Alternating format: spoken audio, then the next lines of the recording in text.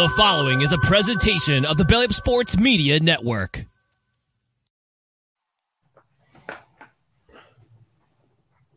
Oh, what happened? No sound. What is good, everybody?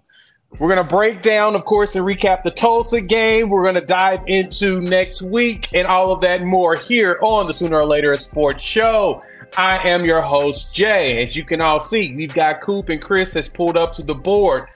Hit us up, thanks for joining us here on the YouTube channel. Make sure you jump in the comments and let us know your feelings on the game. We're going to break everything down like we always do. We're going to keep it simple today. I'm traveling, as you can see behind me. I've got a hotel kitchenette set up or whatnot. So it's going kind of weird, but at the same time, we're going to have fun talking about some of the best players of the game, especially some of the best plays and some of the things that jumped out to us this past week. Preparing for next week because we got Cincinnati. We're on to Cincinnati, and we'll wrap things up talking about some commitment watches as we've got a commitment that came through as well as a commitment that's showing up on a Wednesday potentially. So we got to cross our fingers and toes that something good happens. And with that, Coop, what is going on? Boomer Sooner, baby. You know it is. That's exactly what you want to see. So this is fun because we're full-fledged in the season. And I'm already starting to get that twitch that, season's coming up on halfway. A quarter way through the season, and it gives you, a little bit of that because I don't want it to go away. I know, right? The first three games always make you feel good. I'm working on a video to talk about some of the statistics behind it, but the first three games are always fun. It warms your heart to see that we're starting off as strong as we're supposed to. Now we got to go ahead and keep that momentum going. Chris, man, what it do, man? How's it going? I was checking you all out on the live stream of the recap. How you feeling now that you slept on things? And then we're going to dive into some thoughts. Listen, Jay, we'll dive into that a little bit later. This is what I have to say to start this show, okay? There's a lot of questions that are going to be answered next Saturday. For the Sooners, are you mature enough to go and handle business and be 4-0? Because Iowa State should be a cupcake, but you got to pass the first stage, the first true road test of the season thus far. And then second off, the last thing I'm going to say, and then Jay, I'm going to turn it back over to you. There's some upsets brewing next week. Woo, buddy. There's some upsets brewing next week. So I'm just going to put everybody on notice. There's some upsets brewing next week. Hey, man, I was looking at the calendar for next week's games, especially preparing for the Bleacher Report deal on Friday. Please check us out Friday. We'll be on at 10 a.m. Central Time. We'll be on the Bleacher Report app going live, giving our predictions and stuff. And so, yeah, it's definitely a lot of games that I'm keeping my mind on or whatnot. So, Hank, what's going on? Thanks for pulling up as usual. Nah, blood, no braiding. I'm traveling. So we were trying to get everything set up. I'm testing some stuff out. Hopefully things work like it's supposed to. What's going on, Stubby and Steven? Yes, I am not in office. Always fun. What up, Kim? I am excited about talking about it. And yeah, we know we're going to talk about a little bit of some of the other games around college football. Cap, what's going on, man? We're going to have Cap on here in the near future when I'm not traveling and I can actually help facilitate some things. Coop is doing some beauty in the background. So, Cap, thanks for joining us. Let's dive into the first set of things that I was thinking about for this one. Let's start on offense, right? I feel like offense is probably the first thing we start on because I think that if we're going to really critique, we're heavily going to critique the defense. And that, to me, makes the most sense to critique the most, right? We are going into the second year of the Brent Venables era. We're seeing some improvements. And like I mentioned before, I'm working on a video to really dive into the numbers itself. But overall, we're seeing those 1% improvements that you want to see from a team that's growing with a new regime, new roster, and all of that. Over 80% of the rosters turned over. So there's a lot of change coming down. But on this offense, though, we got what we wanted. Mm-hmm. We got Levy to take the gloves off. We got Levy to go out there, throw out an offense to where Dylan Gabriel can cook. And I know there's been a lot of course, noise talk on the way Dylan Gabriel plays, especially when you get to the bigger games. I'm trying to understand what truly is the concern moving forward, especially on this offense. So, Chris, we're going to start with you on this one because I know you had a lot to say on the instant reaction, but now that you've slept on it, what's that feeling around offense? What about it makes you have concerns, and what things are you excited about? Okay, so first off, I'm going to say this right here. This is, and I hate to say this, comparing us to that program, but I'm just going to be honest with you. This is Baylor 1.0. And the reason why I say that is because we haven't seen the wave of receivers come in yet that we have obviously, received commitments from. So for me, this is 1.0, right? We're seeing it clicking. We're seeing this. The thing that I love the most about yesterday was the fact that DG was decisive with the football. He was not waiting. It was there. You weren't seeing some of the deep balls, the interception or whatever. You could probably say that one kind of sailed in the air. But everything else that he was throwing was right on target, right on time. It was precise. He was right there. Biggest thing to me, honestly, the wide receivers, like I said last night on the instant reaction, I think you, Farouk and Andrew Anthony, I'm believers in those guys. Behind them, though. You got some dogs behind them. I think Jaden Gibson, his confidence is there. That's all that he needed was just his confidence. But then you look at Nick Anderson as well. Pettaway looked good. Every time Pettaway is out there on the field, he makes plays. He's just a guy that just gets those targets. But Gavin Freeman, and then also Buckley Shelton, and then obviously you can't forget Stoops. Those are just really good possession guys and just glue guys that really kind of piece everything together. So I love everything I saw in the pass game. And plus, one thing I definitely love was the fact that we got back to a lot of our bread and butter plays, the screens, different things like that. You don't have to run those, Levy, as creative as he is, you don't have to run those tight formations, different things like that. Get back to your bread and butter plays whenever you're trying to keep it vanilla or whatnot. The only downside I've seen thus far, and I'll turn the mic over to you and Coop, only downside I've seen thus far is just our run game. I like what I've seen from Tyree Walker. Marcus Matrix has had some moments. For this team to really get to that level that you want, you have to get 2-27 going. Javonte Barnes looks like he looks better because you can see the jump cuts, you can see the vision, but he's running into a lot of traffic. That's where he's finding himself in trouble, a lot of traffic. And then obviously both players, you just see that they're knocking off the rust. So you're hoping that they can ramp up. Maybe give Hicks a look. Smothers looks good when he's out there as well. We have a plethora of running backs this year, but it's just that run game hasn't looked elite. That and the offensive line, my biggest fear with them are which drives are they going to take off? Because you may get a consistent 3 drives, but the next maybe 2 is kind of mediocre, right? So that's kind of my biggest, that was probably my main concern is just which plays are they going to take off and can our run game reach that elite level? No, that's good. And Coop, I'm passing to you in just a second. To tag along to what you kind of made mention of, there was a couple of things, especially the wide receivers looking just great. The line, I have questions on, and I'll dive into that after Coop. But one thing that I did want to point out, I made mention to everybody that game 3, you will start seeing your starting running backs outside of everybody else. And this is why I said week 4, that depth chart's going to be different. We'll compare week 4 depth charts to my predictions to now, because now we're going to see who do they believe are your starters going into conference play. Health-wise, we look like we're about as healthy as we're going to be. We walked out of a lot of this, knock on wood, with some pretty good, with some good attrition so far. But the question's going to be who's going to actually be able to play, who's now out, who's injured. But overall, we've got a lot of questions to go, especially on the offensive line. Coop, talk to me. What jumped out to you in this game, and what concerns do you have on the offensive side of the ball? Obviously you saw Jeff Lebby come out, and within the first few minutes, he went deep twice. So that whole thing, listen, if you think that coaches don't listen to, social media, listen to stuff like that, they're checking the recruits' social media stuff too, because they got to have some kind of a pulse. And I want to maybe point out SMU's stats from this week. They played absolutely nobody, and I understand that, but they threw for. I mean, they totaled 566 yards, 5 touchdown passes for Stone, and they allowed 156 yards with 62 yards. I believe it was 62 yards passing, and Jesus. so it's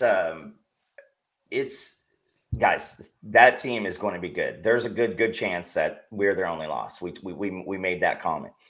So you saw that game plan from last week just kind of get pitched because, like when we were on with Hall of Fame, we and Jason, coach brought up the fact that when you play down competition, sometimes you put your team in precarious situations to see kind of how they handle when stuff goes a little sideways. And it just looks like the game plan last week was just not fully, just not fully thought out to us. But you got to have a little bit of, after seeing 3 games and 2 of them go like this, I'm not worried about this offense. I think Marcus Major had another 30-yard run that got negated by a holding penalty. So you add that in. It's just you see some of the situations with the offensive line. They're trying a lot of different schemes and a lot of different techniques. I saw somebody in the comments made a comment about the zone, the zone blocking, and they weren't being physical enough. Now you got Caden Green coming in. Savion did get banged up a little bit. I mean, early in the game, he was putting some folks down, and so I don't want that to get lost. He did get a little hurt on one of the extra points, and then you saw a rotation from that point. But I mean, we were running backup offensive linemen in the first quarter. When we were up 21-0, there were other guys in there, and I think that Beanball is trying to find that appropriate rotation. But I think there's a little bit of weight with the struggle bus in the running game that needs to be shared between the offensive line and the running backs, because Javonte Barnes just doesn't have quite the wiggle that he had, that he showed last year. There were several times that our running backs chose to run through somebody instead of make a cut and go through the hole. I mean, go back and watch. It's a fun game to go back and watch because when there's so much going on, it's just brilliant. So what was it the year with Baker? We go into Texas, we can't run the ball, we can't pass block. And then after that, it all kind of gels after that point. Right. Obviously, I don't want that to happen this year. Mm-hmm. And I think, we still got 2 games. You've got a good test in a Cincinnati defensive front, and they're going to have their A game. And I'm talking about our offensive line. We're going to roll out our A game. Mm-hmm. And we'll get to see some stuff there, because if you go out and you throw up 150, some odd 160 yards rushing against Cincinnati, I think that you call that a win. Mm-hmm. Now, DG in the passing, if you have been on Twitter at all, you see it left, right, up, and down. Dude is, OU has as far as an efficiency, offense, defense, special teams. We're in the top 1 or 2 in pretty much any iteration that you can see in that. And it's beautiful. I mean, you saw the receivers.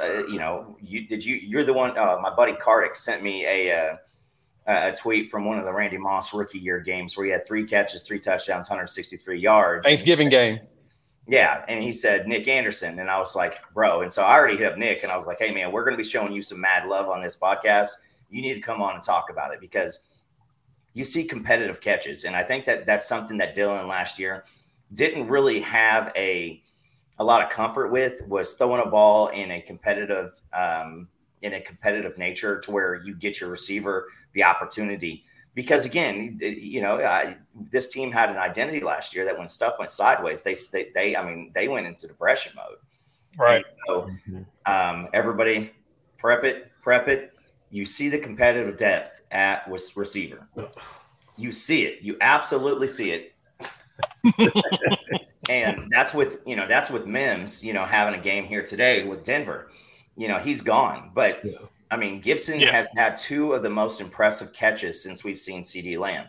Mm-hmm. You see guys who are catching the ball. I mean, it is beautiful. I mean, it was absolutely beautiful on offense. And if there's anybody who's still taking shots at DG, I mean, just the guy is, I mean, now starting to get some Heisman hype. Yeah. Now, Yeah. 3 games through last year, Mhm. we were really stoked, right? Everybody was jacked. We just rolled over Right, Nebraska, and everybody was excited. Well, here we go. We're 3 games in. We got two teams that we should go beat, and this offense isn't going to stop. And Jay. so, I was just gonna say, Jay, if I could just piggyback off of one point, just real quick. Coop said something very, very important. He was just talking about like the zone scheme or whatnot, and how we, like I said, finding that traffic right. It is very crucial to this offense, especially in Levy's scheme for the guards and the running back have to be on one accord. Make that one block. Get us that one-on-one with that linebacker. Go make a play. You got to execute. And that's all that was happening. If you go back to last year and watch the games and watch what Eric Gray was able to do, that's exactly what he did. And to me, I think our offensive line is more talented this year than it was last year. Yeah. But the difference is that vision. Yes, he won. He would win. I would say Eric Gray was winning 70 to 80% of his one-on-one battles with those linebackers or whoever he was meeting at that second level, right? And so that is very crucial. And so you're waiting for that, and you think you're going to get that from Sawchuk and all of them. And I think it will be there. And one thing, let's not forget, as good as this Cincinnati defensive line is. Supposedly, as good as they are, I guess, right? They do run a 3-3-5, so lane should be there. Yeah, and with us putting up these 2 performances, honestly, 3 performances, I would say 2 and then maybe 2 1/4, right? Performances against 3 teams that we face. That 3-3-5 for them is going to be crucial because they're going to be playing deep as well. They're sending 8 back, that you only got those 3. You should be able to run and punish this team. You have to set that tone early. Agree. When we'll dive into Cincinnati definitely later on in the show, because that is definitely a very good point and key point to pay attention to is what Cincinnati's going to do to try to stop us. And right now we're showing that we're passing a lot more than we're running, mainly because the passing is working, the running isn't. Now, something I want to point out about this game that jumped out to me, too, is that, just as you mentioned, Coop, earlier, we started the game off with runs. With 2 deep passes real quick, and they were like basically skinny post. We ran some skinny posts, got it into the receiver's hands. We actually ran a deep post with Andrell, and then we ran more of a skinny post with Farouk. He got past the defender, and as soon as he got the space, the ball was already in his hands. He caught it immediately, tucked, and was gone. So those passes are the passes you want out of a player like DG. Those are the type of passes you expect out of a quarterback that has the accuracy that he has. He doesn't have the strongest arm. I totally understand everybody wishes he would overthrow the receivers, but we've watched him overthrow receivers too and complain about that as well. So he's trying to get it at a better spot for them based upon the pace that they're going. And it looks like, honestly, completing 90% of his passes, looks like he's starting to figure out their pace. He's understanding how fast they go. Now, the Gavin Freeman throw, he got leveled in that throw. I think that throw would have been past G Freaky, but if you look at the play, Stogner kind of, missed on his block, and DG got hit right in the chest as soon as the ball was flying out of his hand. So that's where the wobble came out of that one. If your quarterback gets leveled right as he's chunking it, there's a good chance it comes up short. And, of course, we talked about how that was definitely a pass interference. We won't get into that. And as the chat has been asking us questions, it does feel like those were Big 12 referees, because why? We haven't had no holding calls yet for us this season. So besides that, what we need to do is, and Chris, I think you actually mentioned this before as the season started, we need to do whatever we need to do to make sure that not getting those calls do not matter. Make it to where that is not a concern, that it sucks we're not getting calls, but guess what? We're so far ahead in these games that it doesn't matter. And we're going to put the Big 12 refs in the conundrum when we play Texas, because they got to figure out, should we call these penalties on them or should we not call these penalties on them? Should we be petty or should we not be petty? They're going to have to figure that part out. So overall, I think this was one of the better executed offensive performances, especially with Dylan Gabriel getting over 400 yards. Nick Anderson with his 3 catches and 3 touchdowns. The Randy Moss Thanksgiving game basically is what he had. And then adding in, just like you said, Coop, Jaden Gibson showing tough hands. What we have wanted out of that 6'5" monster for a while is we want you to catch the ball and hold on to it. It looks like Emmett Jones has cracked the code with these boys. And so let's go to real quick something I want to ask y'all. Play of the game on the offensive side. What's your play of the game? Coop, start us off. You know, because I wanted to say it, I think it's Jalil Farouk's first touchdown. Listen, in a world to where you wonder about college players and them getting too worried about theirs, I mean, this guy, he fumbled the kickoff, which nobody got to see. He fumbles the kickoff after just a great play. And then he comes back out, and that most receivers, and I'm stealing this line from somebody, most receivers go down and don't score at that point. They get tripped up right at the goal line or whatever. I think we still score, but he just has a way to run. And so everybody was asking, what's going on with Jalil? Where's he been? What's going on? Where's that? Like, that was great for him. That was great for this offense.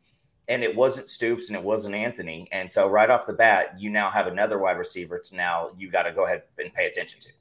And so that got it kicked off because, we made a mistake. We came out, we stopped them on defense. And then we 100% right after that, just go straight down and you see an athletic play from him. So I know it's not the sexiest one, but it was beautiful because, I mean, the dude ran a great route and he had a great day. And that set him up for going into next because you have Stoops, Gavin, Nick Anderson, Jaden Gibson.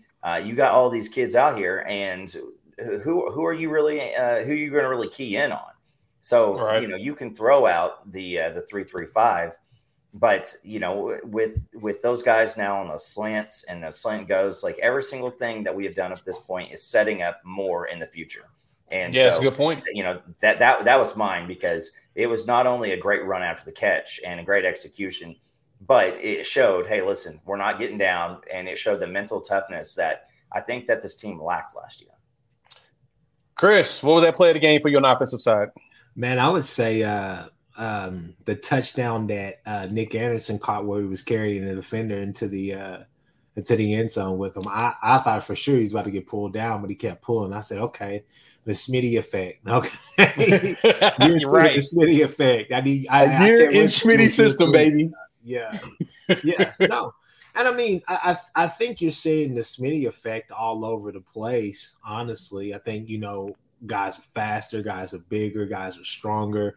Even though we want perfect football and we're not getting perfect football, we're not having some of the lapses that we had last year. Just from a strength standpoint, but that would be my play of the game. I thought that was a hell of a play by him to drag Buddy to the end zone as well. So I thought that was pretty cool. Nice. For me, the play of the game was definitely that Nick Anderson catch from Jackson Arnold, where he just, like you said, he just muscled the dude into the end zone. Yeah. That I agree with you there because that to me was a testament to what we're doing. So you said it perfectly, Chris. I don't even add too much more on it except for the fact that the Schmitty effect is real and you're starting to see all of that happen. All right. Hop in the comments. Let us know what y'all thoughts. I saw a couple questions in here I did want to address real quick. Shawty, what's good with you? He asked the question, what happens if we get behind? What happens if we see some adversity? Do the schedule have any traps? Now, when I looked at this game overall, what happens if we get behind? We got a pass game. We got a good pass game, and we got receivers that people have slept on this season. So, to be honest, I have no concerns about us getting behind. I think that our offense is built to score extremely fast, which we've seen before. All we need is to be healthy. If we're healthy, we get healthy, we stay healthy through these, and knock on wood, through these first 2 conference games. I think the Texas Red River game is going to be very fun. Texas is going to make it a challenge, and that'll be a true test of adversity. Going to Cincinnati is going to be a test as well, but I think we'll be fine there. And of course, I saw you, Whiskey, on the question around the holds. Yeah, we're not even going to be. Yeah, we're not even going to be concerned about that no more. We quit on the thoughts of penalties or whatnot. Let's dive into the defense. Chris, lead the way. How did you feel about the defense in this game? Because I've got a lot of thoughts, but I'm going to let y'all lead us off. There was a lapse. I'm going to go ahead and point out the obvious. There was a lapse, and then there was a breakdown. The eye discipline was not there at times on two particular touchdowns, and in one particular, you could blame it on Vickers being a freshman, but I think it's just understanding that, hey, there are certain assignments out here. Do your job and take care of that, right? For the most part, be honest with you, I'd give them a B- yesterday simply because 5 interceptions. I don't care who that's against. That's 5 interceptions. You saw some plays. You saw back-to-back good plays. You saw Stutzman. I was telling my uncle earlier this morning as I was looking at the highlights on College Football Final. I kept looking for the slant. I thought there were 2 guys in that area, and I didn't realize that Stutzman had jumped that route. And that right there, if you want to ask me early on, play of the game, that would be my play of the game simply because what game have I talked about an awful lot? Jay, you've heard me talk about the Iowa State game from last year an awful lot. They just kept moving him out the way. They said, hey, you go ahead and just move out the way. Going to run this little slant to the middle. We're going to get that every time. To see that recognition and see year 2 of the BV effect on the linebackers or whatnot, that growth, at least at that with Stutzman, thing of beauty. And for me, that is promising because that means that now we can cover the middle a little bit better.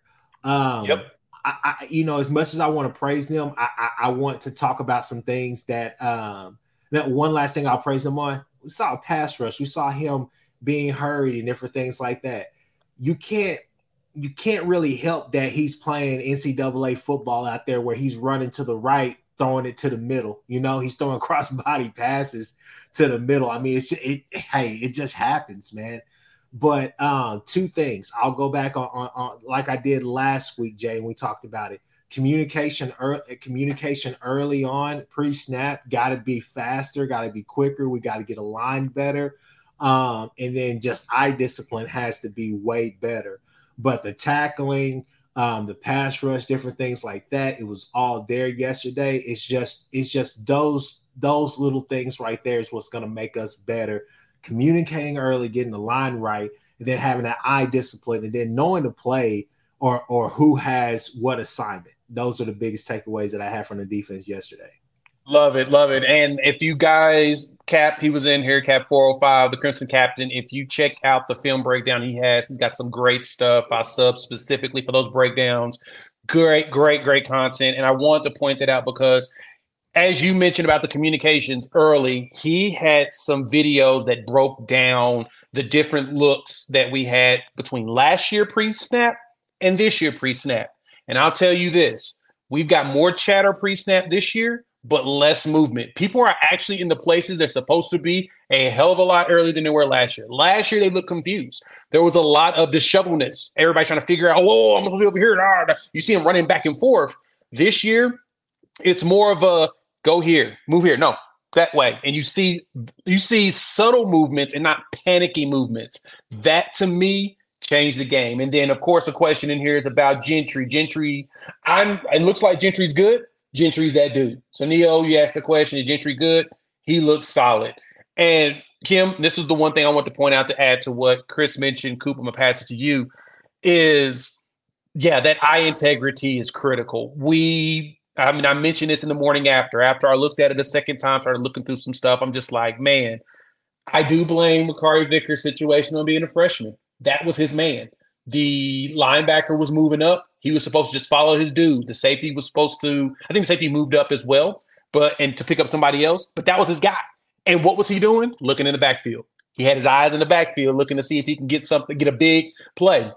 Reggie on that wheel route, the minute I saw that play on 4th down, I was like, they're going to fake an out and go up. And as soon as I saw him going out, I'm like, shoot, it's a wheel. And the minute it happened, you saw Reggie think, pick six. And so he jumped that out. But I'm like, dude, it's fourth down. They're not going to go for just the first down because they know, yeah, we have jump routes all game. They set us up for them to go deep. And outside of that, I mean, Reggie was out there hitting. He had his eye. It felt like we kind of got full of ourselves defensively through a lot of those secondary plays. Gentry Rims is a monster. I'm going to talk about him after Coop. But yes, we need to stay focused. Be careful on the jump routes. Stutzman recognized that, just like you mentioned from Iowa State. He recognized it in this game, just like he did in Iowa State finally, because that was how they set him up all last season. All last season, Stutz was moved by the eyeballs, and it got open in slants. But he realized, they're going to move me. Okay. He waited, boom, pick. This one, he saw it. Oh, they're going out. Boom, pick. Took it to the house, which is chef's kiss. Cool. Pass to you. What jumped out to you defensively? What did you like, and what concerned you? 15 tackles for loss, 5 interceptions, a pick 6, and 3 sacks. I mean, again, Chris, I think you said it. Don't matter who you're playing. That is video game football. That is video game football. At night when I'm playing, Madden, and my running back has 335 yards rushing in the first half, like that kind of stuff doesn't happen, right? But two of the interceptions that I think that were really, I mean, obviously Stutzman took off, and I was just smiling because, I mean, in the first quarter, following up last week with what he did in the first quarter alone, it's silly. It is absolutely silly. But his Trace Ford, Gentry's pick, and Dolby's pick, where were the receivers? Right there, and we were competitive. And Gentry was hip to hip with his receiver when he picked that ball off. Now, I also gotta say, Reggie had himself a tough game. He absolutely had himself a tough game because he's the one who tackled Gentry on his interception. He went for a block and he quit, and Gentry just dug into him. But Gentry was so excited being home and getting that pick, he didn't even turn around, because I'd have been like, my daughter had a soccer game Saturday morning, and she tried to score a goal, and one of her teammates ran right in front of the ball and knocked it out. And I was like, who is this 8-year-old girl? Why don't she know? So, but I mean, the competition that the defensive backs have now, that the laps and the B minus, Chris, I'm with you, because that zone concept, whatever we're not doing correctly in that, it needs to get tied up.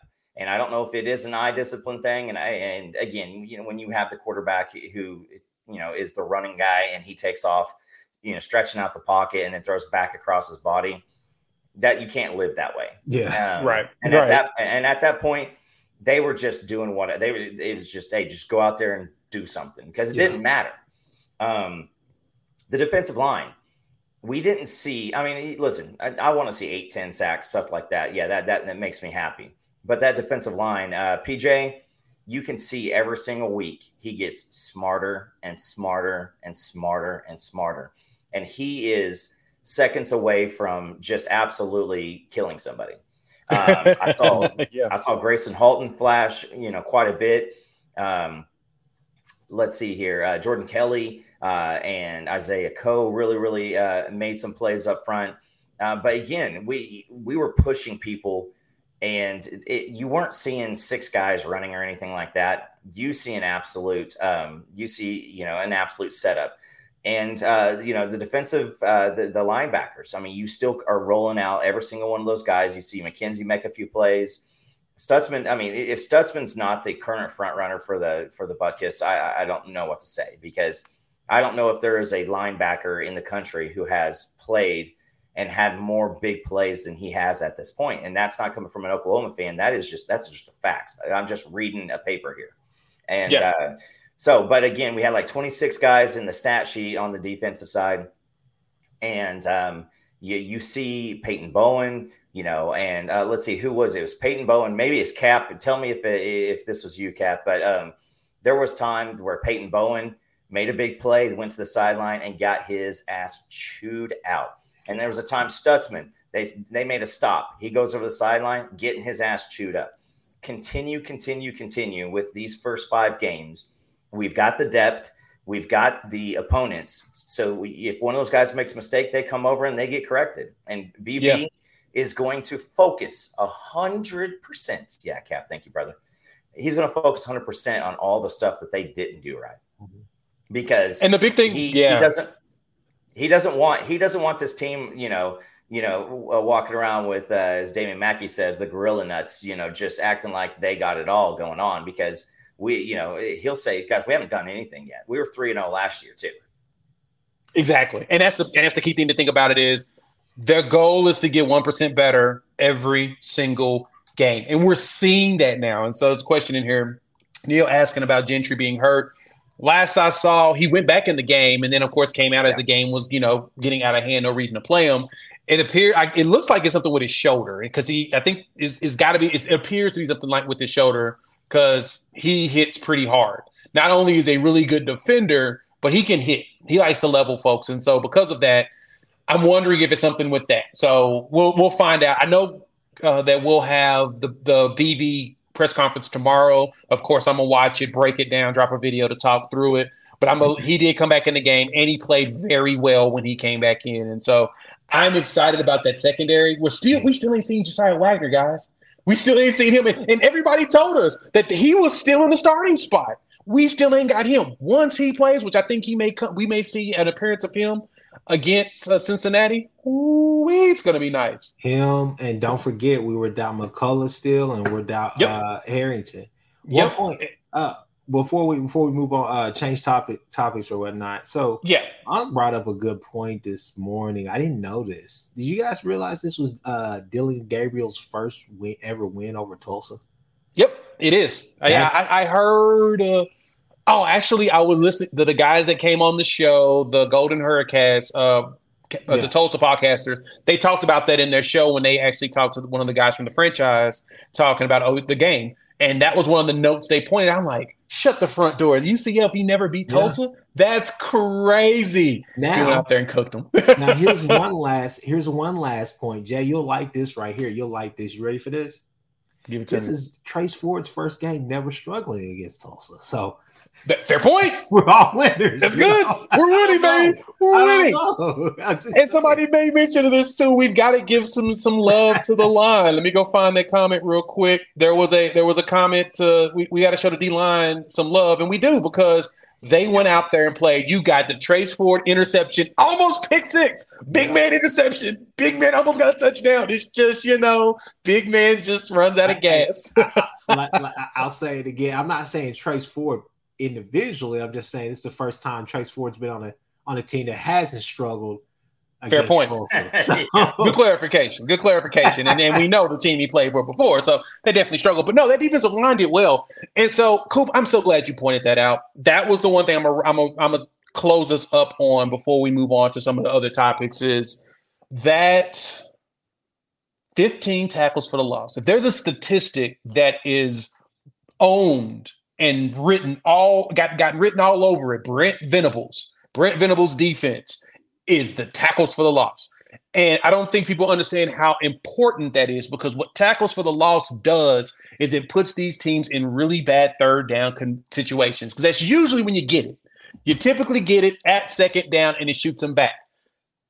Year over year, we look a hell of a lot better on third down conversions than we do last year. And when I say a hell of a lot, I mean a hell of a lot. We are a different team when it comes to conversions. It's like went from 34% to 29% this year. That's a huge jump. Like, you may think that, it's only, what's that 5%?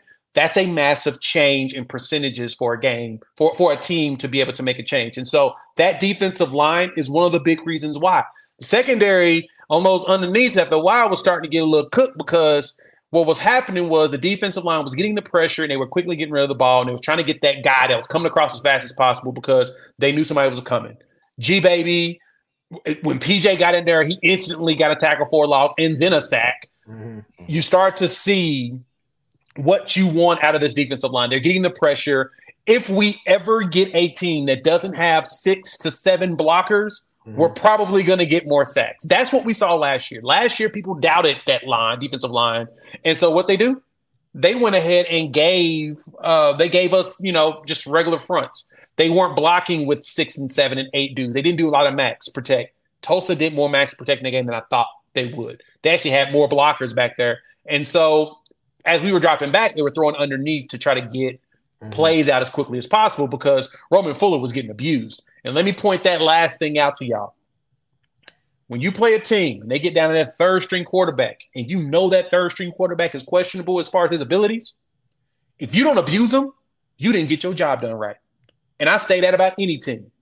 We went out there and abused the second and third-string quarterback as full as the third string. It was so bad they had to bring in the injured Cardell Williams and say, hey, man, can you just tape that hand up, take cortisone shot and play? We desperate. Mm-hmm. And he did good. He looked solid. That hand didn't look too bad. But that's when we were being cocky. But the second half, give mad props to this defense. Second half, we gave up 3 points the whole half. 3. We gave up 3 points the whole second freaking half. Mm-hmm. And usually in blowouts, you start giving up garbage. Mm-hmm. We didn't do it, guys. That's something to be excited about. So go ahead. Top play of the game as well. Give me your top play. Give me your last comment as well as give me your top play from the defensive side. So my top, my last comment was going to be I want to give a shout out to Kendall Dobie. Two things I saw from that interception was one, you look like you're filmed from NEO. Yep. You look like college film, yes. And then the second takeaway is that's just a glimpse of how good he could be once he actually understands what Venables is asking of him in his defense, what him and Villar are asking him in his defense. And I think that's a guy that you can see play. Honestly, I like him at corner, but I can see him playing both as well if need be, right? So as far as my play of the game for the defense, man, I would probably stay with Dolby. I would go 2 plays back to back. The Vickers when he read that play, got that tackle and stuffed little buddy. And then when Dolby was able to get that interception, I would say back to back. That was probably my favorite drive of the game, honestly, or for the defense favorite play. I can totally see that. Cool. What was your favorite play out there on the defensive side of the ball this time? I'm going to do a Gabe Eichert right here and say I was going to give it to Stutzman on the 8-yard completion for his first tackle because he lit dude up. I mean, you give up the fumble, then you turn around and he stuck that guy. And I mean, you don't want to see him anymore after that point. And then he only got better after that game. But I got to give it to Trace Ford. I mean, the big man rumbling, and it reminds me of the Lalau pick last year where he's just running down the sideline and he's thinking how long are these lines? I can't remember. It was that Christian movie where the guy does the blindfold with a teammate on his back and he's just doing the bear crawl and he's like, just a little more. And he just looked like, I wanted him to score for obvious reasons, but it was just nice because again, not that OSU fans needed any other things to lament this weekend, but I'll quote Hank. South Alabama was the second best team in Oklahoma this weekend, and that's some funny stuff. But Trace Ford intercepting that ball, and it's just great. I mean, he has been dropping into coverage quite a bit. I don't know if you guys have noticed that, but he is dropping back out. I mean, all the time, facing the giant. Thanks, Topher. Yeah, no, that Trace, you got to love a big man interception and a big man play like that. I'm going to give mine to the Gentry Williams interception. The way that he played that center field like that to tee us off, because, of course, Stutzman's pick six was amazing. I love that he did what he did. I wanted Trace Ford to get that touchdown, but, it happens, and he did fantastic there as well. But the big one that jumped out to me was just that Gentry played center field so well on that play. It was the defensive line. And honestly, you can give credit to the defensive line with him because the defensive line got the pressure He just launched that thing, and it was one of those you level the quarterback and the ball ain't going to go where you want it to. And Gentry was ready for it. He was like, all right, this is what you're going to go for. I'm out here. I'm ready for it. And boom, he got the interception as if it was a big old punt. Beautifully played, beautifully focused. That's what we need out of this team. So thank y'all for pulling up as usual. If you're listening to the podcast version of this, hit that rate, review, give us 5 stars. And if you're here, wipe your feet, hit that like button, as well as share. Why? Because sharing is caring. And so we're going to talk about the next thing that's coming up for us. We got commitment watches. And Wednesday, Okoye will be doing his commitment, 6:30 in Bigsby. He's got that up on his social media. He said he will be streaming live on IG. We will be here on the channel doing the live stream, watching it. We'll probably go ahead and do the whole show there. We'll talk about the Cincinnati game more in depth, talk about the commitment in preparation, and, wait and see if he makes his decision and come to Oklahoma or not. But it does look good for us, looks favorable. If you saw, he was on KREF right after the game, so I'm assuming he was at the game and just didn't say anything about it. But he was on KREF literally at the post game, and you can just see the smile on his face, the picture he took with Travis, and he was pretty excited. You can tell that he's liking what is going on with this defense. So make sure that you guys tune in. You'll see the link up. I'll probably put it up on Tuesday night when I get back home. I fly in late. I'll have the link up. We'll be live probably about 6 o'clock. We'll go ahead and probably go early, chop it up, talk ball, prepare it, and then we'll go straight to the Instagram at 6:30. Watch him make his commitment. We don't know how long it's going to take, but he will be opposite of Nigel. He won't just drop a graphic. Okoye is more of a showman. So, and that, we appreciate showmen. So that means that he's going to actually let us know what's going down. So let's dive into this though. Coop, how are you feeling about Okoye as we're getting closer and closer to this? He didn't make the Texas trip, obviously, if he was on KREF right after our game. It appears that Tennessee is still fighting to get that visit. What's your thoughts on Okoye as he's pulling up? I had a conversation with him this morning and just was asking him what his thoughts were, and just seeing the defense and what, if he teamed up with the fellows coming in already, if he teamed up, what does that look like? And he says, it's absolutely intriguing. And we were talking a little bit about the quarterbacks that are going to be on our lineup. And, I've said this before, so if it's repetitive, just, sorry about that. But you got Bama, South Carolina, Tennessee, Texas, and LSU will most likely all have first-time quarterbacks playing next year. So that's our defensive line going against every bit of that. And then, you've got like Missouri and stuff like that. But I'm not, I don't care what happened yesterday. That guy's not any good. So it is an absolute, I feel great. And, you'll see how I have very good intel to say that tells me that, we're going to be good. So I like OU all the way. Yeah. The tea leaves are telling me the same thing. Looking at this, like I said, being at the game, and just as Stubby mentioned here, him being at the game yesterday. Yep. That's a very good sign. Yep. Darn good sign. That means that he really is serious about Oklahoma and his excitement about being a Sooner. And imagine him, you're going to have him, Stoney next to each other, Nigel, Wyatt Gilmore, who's out here leveling people. And then you're going to have Jaden Jackson just filling up the middle and just running folks up. And then Danny Saili will get here as a transfer from JUCO. The defensive line is going to continue to grow. And to note, we have a lot of defensive players that can come back next year. I'm going to go through the list of players that can be super seniors. So there's a good chance we may have too many players, and that would be a really good problem to have. Chris, thoughts on Okoye? Go ahead, Coop, real quick, and then pass to Chris. I was just gonna say, and then you forget about PJ. He's going to probably be doing his coming out. And then you still have G Baby. He's still going to be there. It's that defensive line next year could be silly. Well, I always mess up his name. I always mess up his last name. Jay, you know where I'm going with this. Wine? Taylor Wine. Yeah, Taylor Wine. Yeah. Oh, I heard he's put on a lot of weight. Like he added like 30 pounds since he's been here. That means his frame can handle more, and it's absurd that he can get that much bigger. Yeah, be afraid of him. Yeah. And I mean, you got to think just trying to stack these classes and being able to put those guys opposite of him.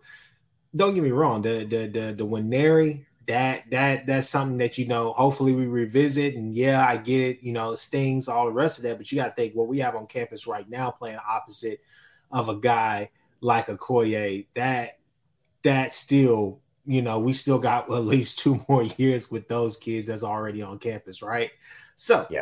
As far as Okoye, man, hey, I think it speaks volumes that he didn't make that trip to Texas. I think it speaks volumes that we went out there and had the showing that we did, and you had guys, from the starters all the way down to the depth chart, man. They were out there balling, and they were out there being very active and whatnot. And then I think it's also very very interesting that Tennessee is struggling to get that visit solidified, right? So, definitely encouraging, man. Definitely encouraging with him. And I mean, it's just impressive to see how much ground we've made up from when this thing first started. Whenever the gates actually opened, and then he was open to having a visit with OU. And man, you just got to think when they first hired Chavis, you just kind of were like, young guy, this and that, this and that. But hey, BV didn't just go get his friends. He brought some heavy hitters with him, some recruiters. He brought some recruiters with him. So it's really impressive to see what he's done. But all in all, man, I think in my heart of hearts, I think Okoye is going to commit to the good guys. I really do. I love to hear that. Love to hear that. Because that OK Prep agenda is continuing. And so we've got to talk about this really quickly before we move on to the next game and wrap things up, throw that bad boy bow on it, is with that OK Prep agenda. Okoye, we're working on him now, bringing him in. Stoney's technically from Oklahoma. We got him, Michael Patterson, McDonald, with the commitment. We've got just the list goes on and on about those OK Preps. We just had a commitment for a PWO, Dax Knowles. He is a safety out of Norman North. He's 6 foot, about 185. He has committed to the Sooners. And what it sounds like as a PWO, he's also going to play baseball. He's also going to play. So, two sport you, doing what we do best, being two sport you. But he's an athlete, safety. It looks like Brandon Hall was really heavy in the recruitment or whatnot. Coop's going to put something out on that, working on all his videos. We'll have that video to talk through. We'll look at film. We'll talk about his ability. We'll look at, of course, junior year film and film currently if it's available. But, yeah, that OK Prep agenda is continuing. So y'all should be excited about that. So, all right, we're going to wrap it up, put a bow on it. Next week's game, we've got the Cincinnati game coming up, and we're going to talk about some games around the country before we go. Next week, I want to make one comment. We'll dive deeper into this Wednesday, so we'll save most of the content for then. Cincinnati did not look good this week. Now I'm terrified of them because for some weird reason, they're going to just magically show up against us right when we go out there to Cincinnati. So as long as we don't overlook them, as long as we say that, no, we're going to take this game seriously, we're going to focus on them like we're supposed to, I think we'll be just fine, and I think that we'll be successful. Any quick notes you have on that, Chris? 2 things you have. Well, first off, I want to thank Cardell Williams for giving us the film and somewhat of the actual live game reps for what we're going to see with Emory Jones. It's smart. I thought Emory Jones, yeah, good point. Yeah, I was like, hey, that's perfect. That is perfect. Let's trial by error. Let's go ahead and do it now. Let's get the kinks out so we'll have some film to compare and contrast and to look forward to what we're going to do in the Cincinnati game. 2 things I think you have to do is make sure that you turn him into a legit passer that game. And then 2, shut down whatever type of quarterback draw, quarterback power, quarterback blast, whatever they want to call it. You have to make sure that you shut that down. Do not this is where you see if this defense is really taking another step or a major step in. And just, again, I discipline, recognizing what's going to happen. If they're going to telegraph it with a lead blocker, go out there and where that lead blocker is going. Shed the block. Let's get to it. You got to stop the quarterback run, because I can see them on short yardage plays trying to run not only wildcat, but also like quarterback powers with Emory Jones. You have to turn him into a legit passer. 2 weeks ago against Pitt, he didn't have the best outing. He had 120-something yards. Thing that you have to remember, and I know I'm being a little bit long-winded, I'll end it here, but for me, it's just about establishing the run early against that 3-3-5, being able to hit our targets when we need to hit our targets, being decisive with the football, and then also on defense, just turning him into a legit passer. Do not let Emory Jones come out here and be Lamar Jackson. Keep him contained. Shut down the quarterback run game. Turn him into a legit passer. Watch for the slants. Get in and out. You're done. I agree with that, Kim. You are 100% right. To let me add this comment. I think a coaching congratulation is in order. Actually coaching up players and recruits like no other. Thank you, coaching staff. Kim, you are spot on with that. I totally 100% agree. We should definitely give them their flowers now. And Lloyd, this was kind of my concern. We're not going to overlook Cincinnati, but that's the beauty of this staff. This is something that this is what you see out of BV. This is what you see out of Bates, Chavis, DeMarco Murray, Emmett Jones. You've seen his Brandon Hall, even Ted Roof, and all in the linebacker squad. We're not overlooking teams we shouldn't overlook, and they will guarantee give us their best shot. So that's something that we got to pay attention to. Coop, feeling for that? Give me your quick thought. Yeah, so, I mean, Emory Jones, 20 carries, 101 yards and a touchdown, 18 of 34, right around 50%, 265, 2 picks. He's going to make mistakes. This is who he is. Miami of Ohio had 237 yards passing, 121 rushing. This team is going to, again, they're going to have the same coaching that they had after the SMU game, that we won, but we still have a lot to work on. Yeah. And it being an 11 o'clock game, you get there, you go take care of business, you get on the plane, you come home, and then you go to what's the next game? It's against FanDuel University. Iowa State. So you got to go against them next. And obviously they're going to be throwing the same garbage that they've always thrown at us. The deal is they're just thin. So I have a very, very, if we see this defense hold Cincinnati to 17 or fewer points, everybody across the nation now is going to start saying what's going on over in Oklahoma, assuming that Colorado doesn't get, it handed to them or anything like that, because they've been stealing a lot of headlines. So I'm excited about the Cincinnati game because, again, this is the first conference game. This is their welcome to the league. And I'd like to say, hey, listen, this has been our league for, since its inception. We've won half of them. Have fun after this. We're out. Exactly. So we've got it for the most part. This has been, like I said, this is our conference. We've owned this bad boy. We may as well be excited and show that we're still daddy and we still run this beautiful thing. So, every team we play, no, it's not every team's a trap game. I never said Cincinnati's a trap because we're not looking past Cincinnati. We're on to Cincinnati. We're not looking at Iowa State. I promise you that. The key thing about this one, Mars, and this is the reason why we talk about it, is they've got Dante Corleone. And if you don't know that name, go look at the preseason college football All-American list on the defensive line side. You see his name there. They call him the Godfather for a reason. Cincinnati is considered to have the best defensive line in the Big 12, them and battling with Texas, as far as being proven.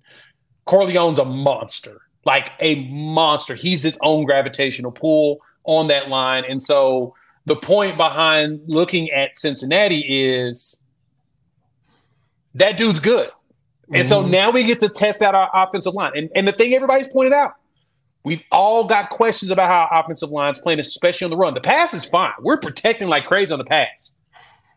The pass is cool. But the run, I'm wondering how we're going to be able to do it on Corleone. Now, the point is, with that, we should be able to run it down their throat because they're running at 3-3-5. We should be able to do what Bama did to them in the playoffs. Passing is going to be intriguing, but running is going to be the biggest thing. And yeah, he's about 325 and he moves like he's like 250. Dude's a beast. Mhm. Like, again, he's considered a top 10 draft pick. He's also an All-American, preseason All-American, and he's playing like it already. So, Mars, we're not saying that, we're quitting or anything. We're being smart. We're pointing out who the talent is. I'm not concerned about Emory. We've seen Emory when he was at Florida. And we've also, like you mentioned, Chris, which is fantastic, we played against Cardell Williams, who plays a similar type of game. All we got to do is not let them have an underneath mess, and we'll take them out on the defense. I think our defense will be fine.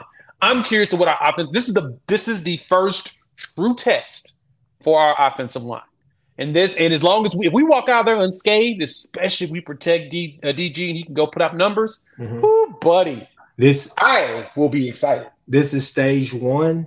And I will say this again. This is stage one. This is not a trap game. This is just the first test. Conference game. First test. First real test. This is the first test. The thing that you have to do is just get past this right here. We all saw what happened last year against TCU.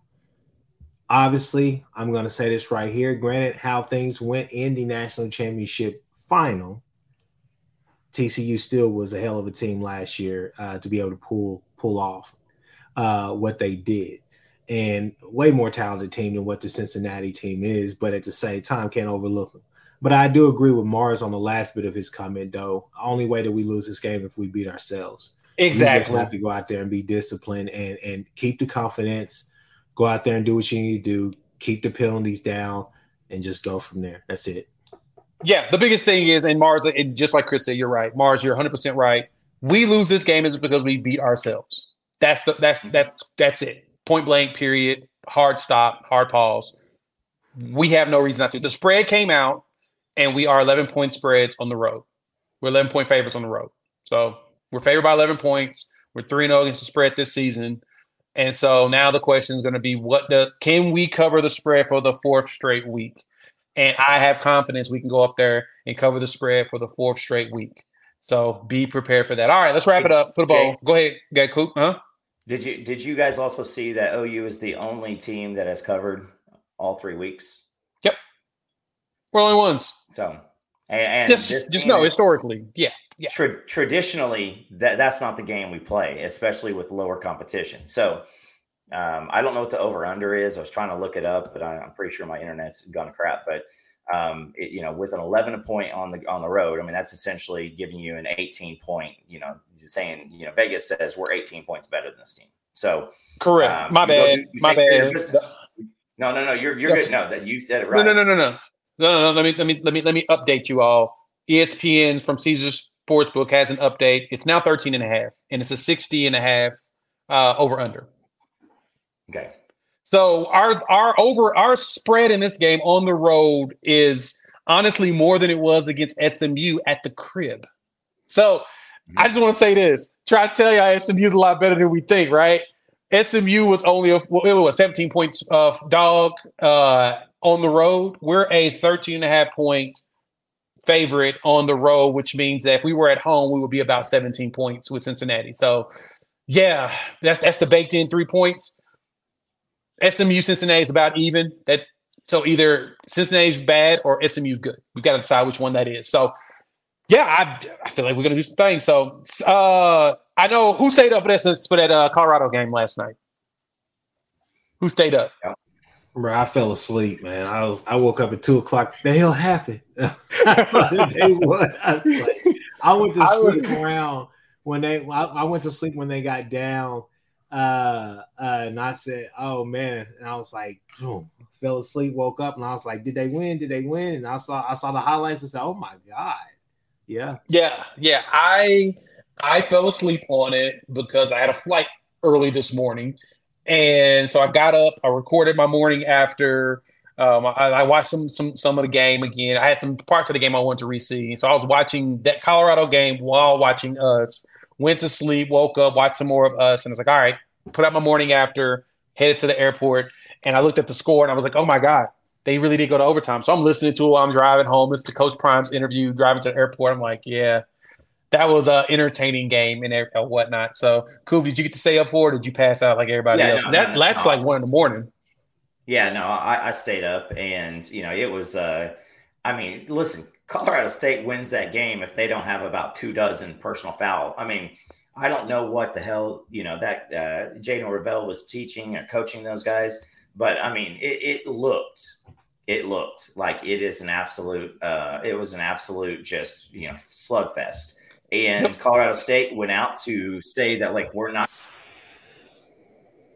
going to do this. So this week, I believe they get USC.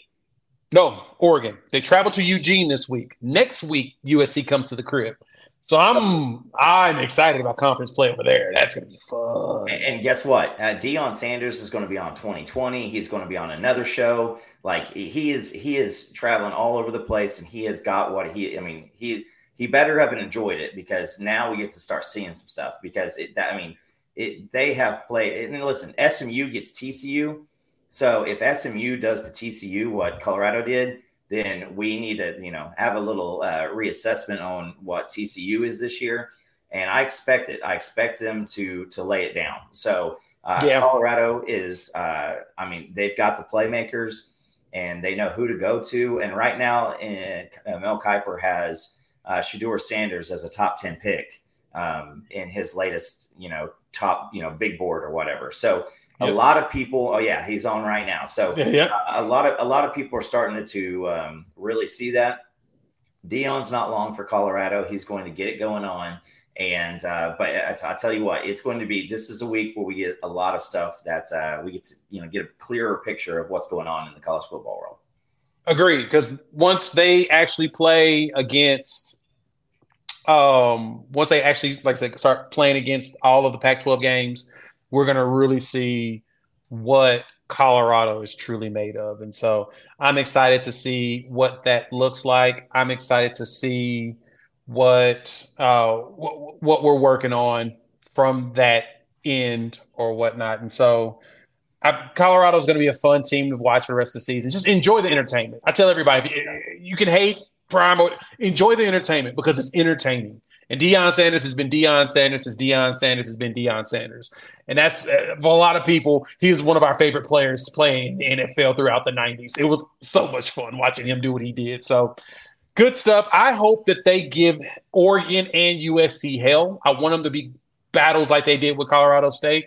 Rivalry games are fun. You'll see our rivalry game is Red River, where random stuff happens. We came back from 28 points and won the game, and Chris had Texas fans crying and wearing Oklahoma jerseys and them saying they hate it here. So that's what happens in rivalry games. That's why that game looked like that. Texas, Wyoming was the last game I want to talk about before we get up out of here.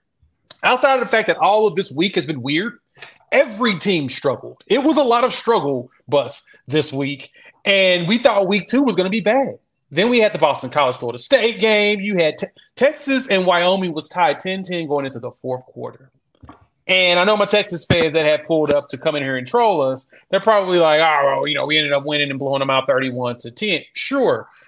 But y'all went into the fourth quarter tied with Wyoming. Now, Wyoming's a tough team. They beat Texas Tech. I mean, we can ask ourselves, is Texas Tech any good as well? But, I digress.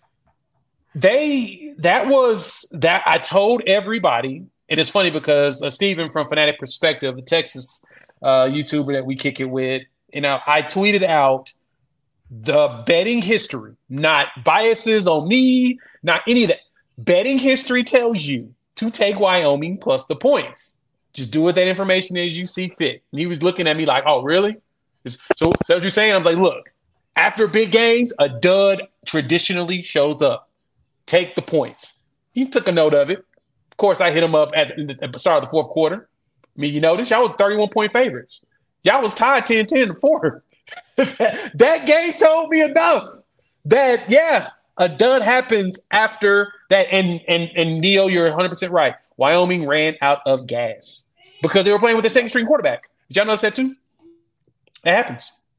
So Chris, talk to me. You go look and scroll through some of that Texas Wyoming, and you got some noise to talk. Oh, I watched the game. I definitely watched the game, and I said to myself, hold on. Let me preface this with this. Gotta give some shout out. Gotta give another shout out to my uncle. My uncle called me. He said, "Hey man, is Texas really that good, or is Bama just that damn bad? I'm starting to believe it's Bama's that damn bad right now. Because Wyoming, I figured Wyoming would give them some problems because one, Wyoming, in my opinion, not because of the Texas Tech loss or win, but because they're similar to Rice, but they have more continuity and they have a couple of NFL players on that team. I'm just gonna be honest with you.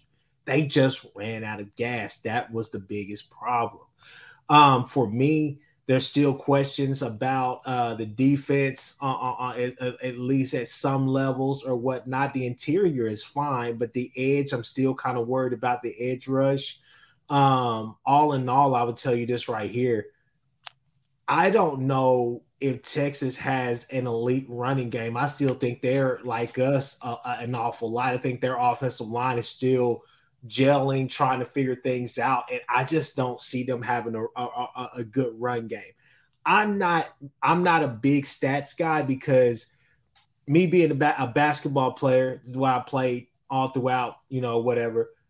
You can go out there and have 30, but did it take you 40 shots to get that 30 points, right? Anybody can hit 30, but how many shots did you get it on? Were you efficient? And that's the whole thing with the run game. I mean, Jonathan Brooks is not that guy. I think he's perfect for screens, little things like that. Get him out there in space and let him be a burst of action. I mean, a little burst of action. CJ Baxter is your guy, but it's a lot to put on a true freshman. And the thing is, it's just that, as much as we talk about Savion Byrd, you could talk about DJ Campbell in the same light as well. It seems like they both kind of take plays off. Quinn, it's one thing when you're facing a secondary that's full of, that's injured, and you got, as much as we can say, hey, Caleb Downs is that guy and all the rest of that stuff, he's a true freshman biting on RPOs. Let's just be honest with what was going on with a lot of those deep passes. And so it's hard. That's what I asked Nick and Steven the last time when they when we were on together. I said, I'm going to let y'all gloat, let y'all have y'all win, but there's two things I have to ask. What happens when, one, you face a competent quarterback who can actually read coverages and get the ball where it needs to be? And then two, what happens whenever you don't have freshmen in the secondary that you're running simple plays against and you're just dropping it over their head because they're biting every time because they don't have that eye discipline? Yep. What happens when those two things happen? That's what I'm curious to see, too. And Texas is going to have that test. They'll have Jalen Daniels coming up very soon. And honestly, Baylor's not as bad as Baylor is playing right now. Baylor's going to get up for this game in Waco. It's going to be an interesting game. 6:30 kickoff. Me and my uncle, we keep going back and forth. I would love to know what you and Coop think about that. That's a 6:30 kickoff, y'all. Woo. Yeah. Well, I mean, all you have to do is look at Bama. 10 of 23 for 107 yards between Ty Simpson and Tyler Buckner. They're bad. I said it in the middle of the summer. I said, don't be surprised if Texas goes down there and gives them, because Alabama's got to figure out what's happening at quarterback. And, they played nobody in week one. And so we thought, okay, Jalen Milroe actually can do something. Well, South Florida at one point looked like they were going to mess around and beat them. And Texas this week, I mean, listen, it's you go into the fourth quarter tied, and it was an absolutely. I mean, there were a lot of people who were already starting to, throw out the Malik Murphy and throwing out other stuff too. So this was a down game after a big game. You're going to have to really, really get in and make sure that you got people that are made of the good stuff. And that's the question that we've always had about Texas is, what are they made of? What are they really, really made of? How do they handle success? How do they handle adversity? How do they handle controversy? Well, I promise you, they can't look ahead to Oklahoma. They don't have coaches working on Oklahoma. They got coaches working on Baylor, and they got coaches working on Kansas. And they can't. They cannot look ahead because that offensive line got the preseason, best offensive line in the league situation, and it's struggling. And that running game, they don't know what they have, just kind of like us. But they got to have the play action. They got to have people. The receivers are good, and they'll do great against the zone, and they'll do great against a single man. But if you got safeties back there, they're trying to throw deep, and I like Downs is a freshman, and I'm not going to go through. He's not no Peyton Bowman, but I think that our defensive backfield, because we didn't say Billy Bowman's name this week. I mean, they didn't even mess with Billy Bowman, and so with the 4 guys that we start, and then the next 4 or 5 that you roll in, if the defensive line continues to progress, Texas is in for something, because that 49-0, wrap that shit up, because you guys got about 2 more weeks. Yeah. Yep. You run out of time, Texas fans, with that joke, as it's about to be over. So, all right, I got to roll because I actually got to go work. So thank y'all for pulling up to the channel. Please hit the like button if you're new to the channel. Subscribe. If you're listening, rate, review, give us 5 stars. I think we deserve it. Give us 5 anyway and gift it. Go check out Chris over at the Horns Down podcast. You typically do post-game streams. I wasn't able to this week, but I should be there next week, as that's an early game and I will be around. Me and Coop's always holding it down. Coop's going to drop some PWO stuff. We'll get that edited and put out immediately, and then we'll also have some stuff for the members. Thank y'all for coming, and we will chop it up with y'all, I don't know, in about, a day or 2? Yeah. Peace. Boom.